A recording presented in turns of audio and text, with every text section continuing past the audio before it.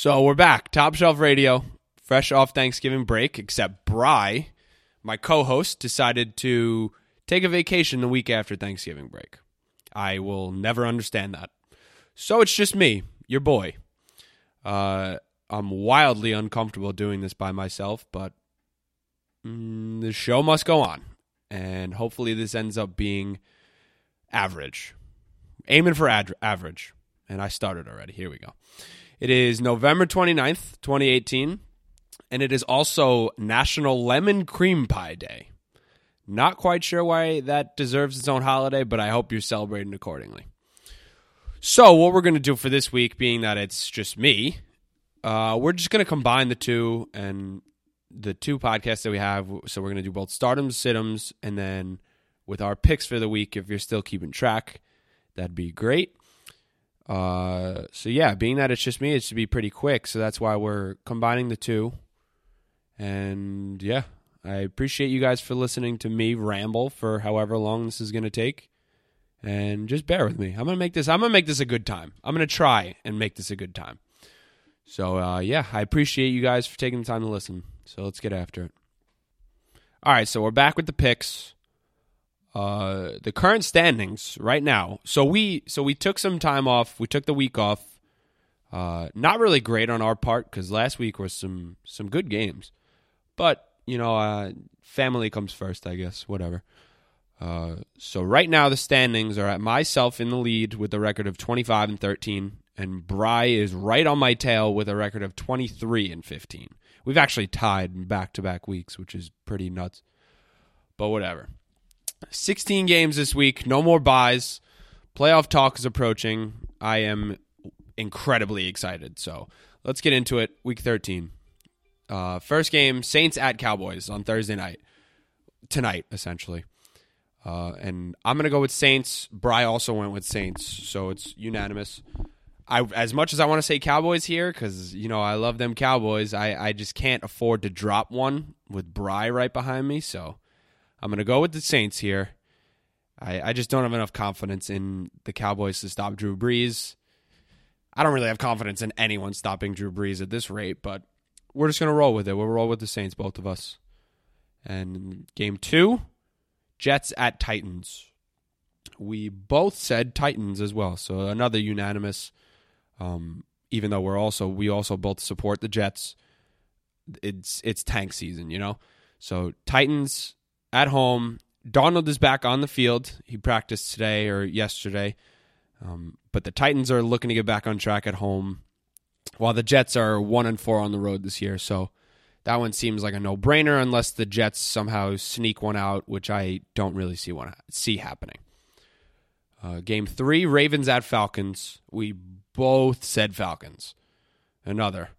I'm not really completely sold on Lamar Jackson so far and that offense as a whole because they've just gone against back-to-back mediocre defenses.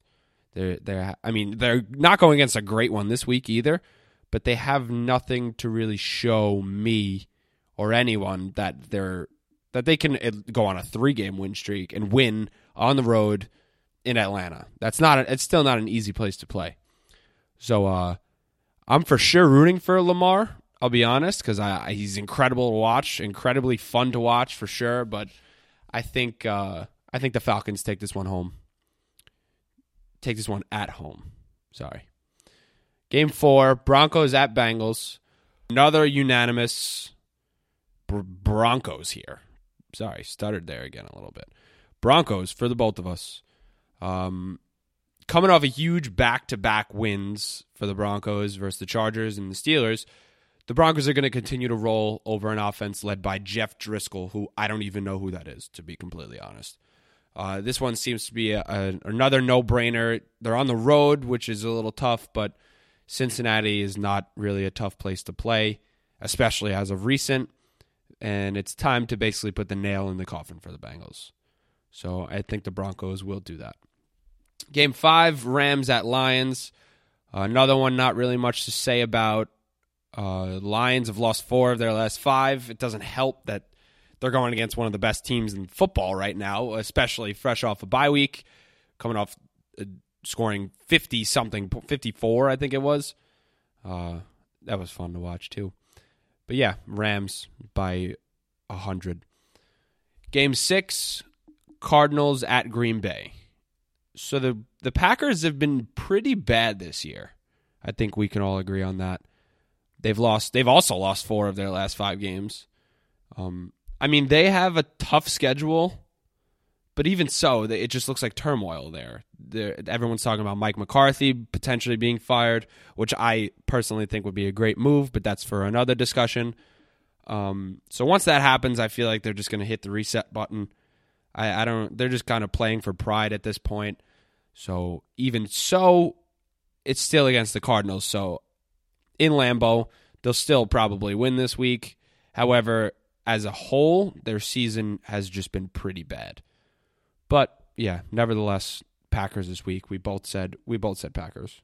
I don't know if I said last one too. I think we both said Rams. But that actually probably goes without saying. Game 7, Bills at Dolphins. So this is where we defer. I think our first one. This is where we defer. He said Dolphins. I said Bills. So I don't know what his reasoning for the Dolphins is. Probably because they're going against the Bills, and it is the Bills. So whatever. But I'm saying Bills this week because I like the way Josh Allen is playing as of recent. He's making himself a serious dual threat using those legs as much as possible, which is really cool. He's actually really fast, which is awesome. But this game is basically for second in the AFC East, which is wild. But I could definitely see this Bills stealing this one away on the road in Miami. I mean, I don't know what the deal with Tannehill is. I heard that he's not 100%. The Bills' defense is actually not that bad. We've been saying this all year. Yeah, I don't really see any reason why the Bills wouldn't win this one. So I'm going to go with the Bills. Bry's going to go with the Dolphins. So there we go. Game 8, Bears at Giants.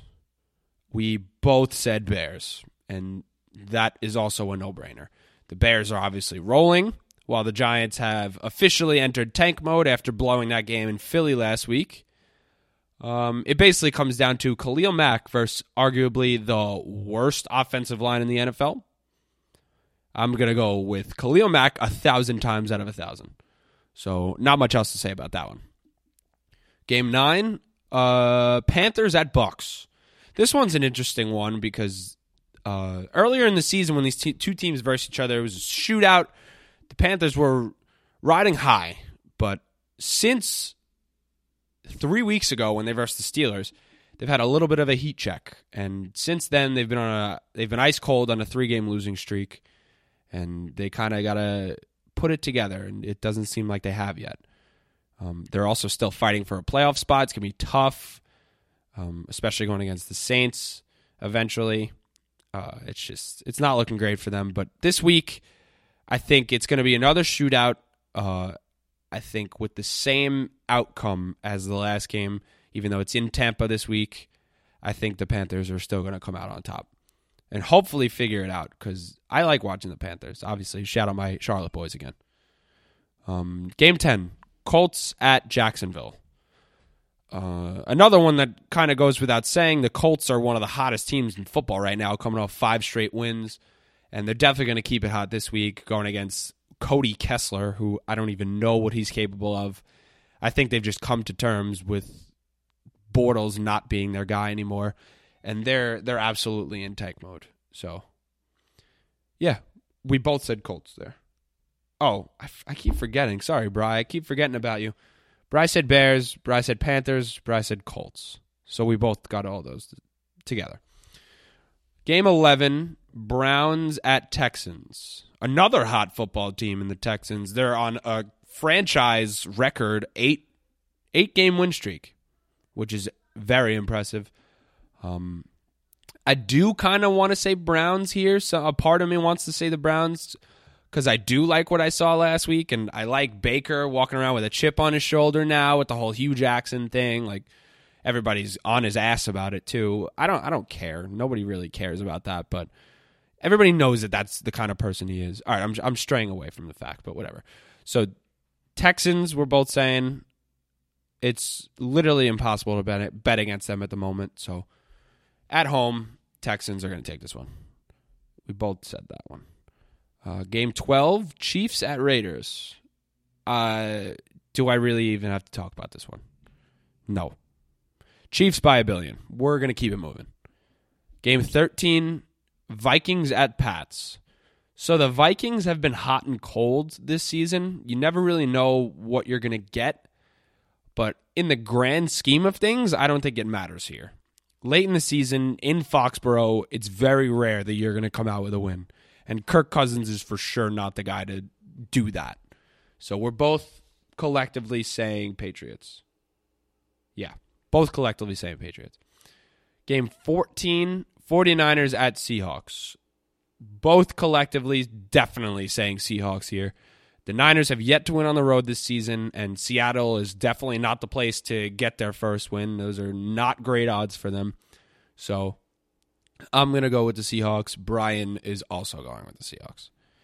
Game 15, Chargers at Steelers, Sunday night showdown. This actually be a pretty good one. However, Melvin Gordon not being there is going to be tough. So Bry said Steelers. I'm saying Chargers. I'm still rolling with the Chargers.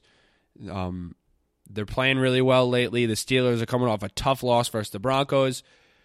Like I said, it's going to be tough without Melvin, but I think that they'll have time to prep. They're going to create a system where Austin Eckler can kind of do his thing and shine. They know what to do there.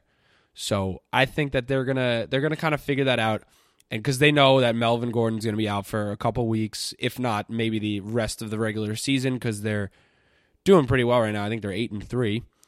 So I'm going to go against the grain here because it's in Pittsburgh late in the season, but I'm going to go with the Chargers. I'm rolling with the Chargers because why not? Bry is a loser and going to go with the Steelers.